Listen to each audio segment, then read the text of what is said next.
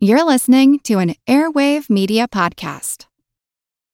When you need mealtime inspiration, it's worth shopping Kroger, where you'll find over 30,000 mouth-watering choices that excite your inner foodie. And no matter what tasty choice you make, you'll enjoy our everyday low prices, plus extra ways to save, like digital coupons worth over $600 each week. You can also save up to $1 off per gallon at the pump with fuel points. More savings and more inspiring flavors make shopping Kroger worth it every time. Kroger, fresh for everyone. Fuel restrictions apply. Switching up your wardrobe for the new season? ASOS is the only online fashion destination you need. And right now, new customers get 22% off with code PODLOVE. ASOS has more than 850 fashion brands, including exclusive labels ASOS Design and Topshop, plus legendary brands you know and love. Whether you want to refresh your denim lineup or need an outfit for a special occasion, ASOS has you covered. Head over to ASOS now for 22% off with code PODLOVE. That's POD LOVE. Offer ends September 28th. Terms apply. Visit ASOS.com to find out more.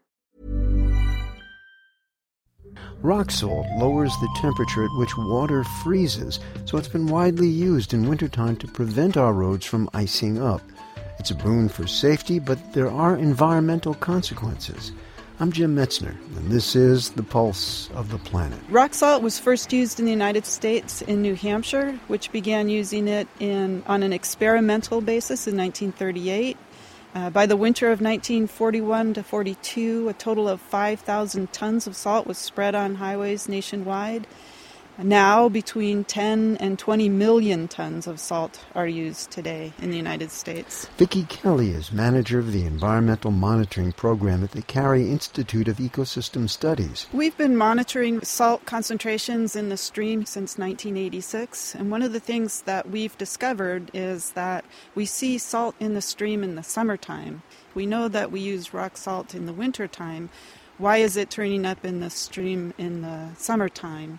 And so we did a study, and what we discovered was about 95% of that salt that was entering the stream from the watershed that feeds the stream is from that rock salt we use in the wintertime to de-ice and keep roads free of ice and snow in the wintertime. And what we discovered happens is that rock salt doesn't just wash off the roads and go into the stream and then run out to the sea during that winter time. It actually penetrates the subsurface. It goes through the soil and down into the groundwater.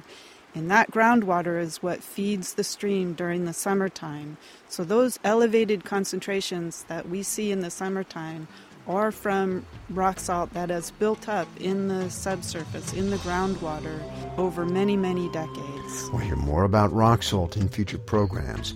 I'm Jim Metzner, and this is The Pulse of the Planet.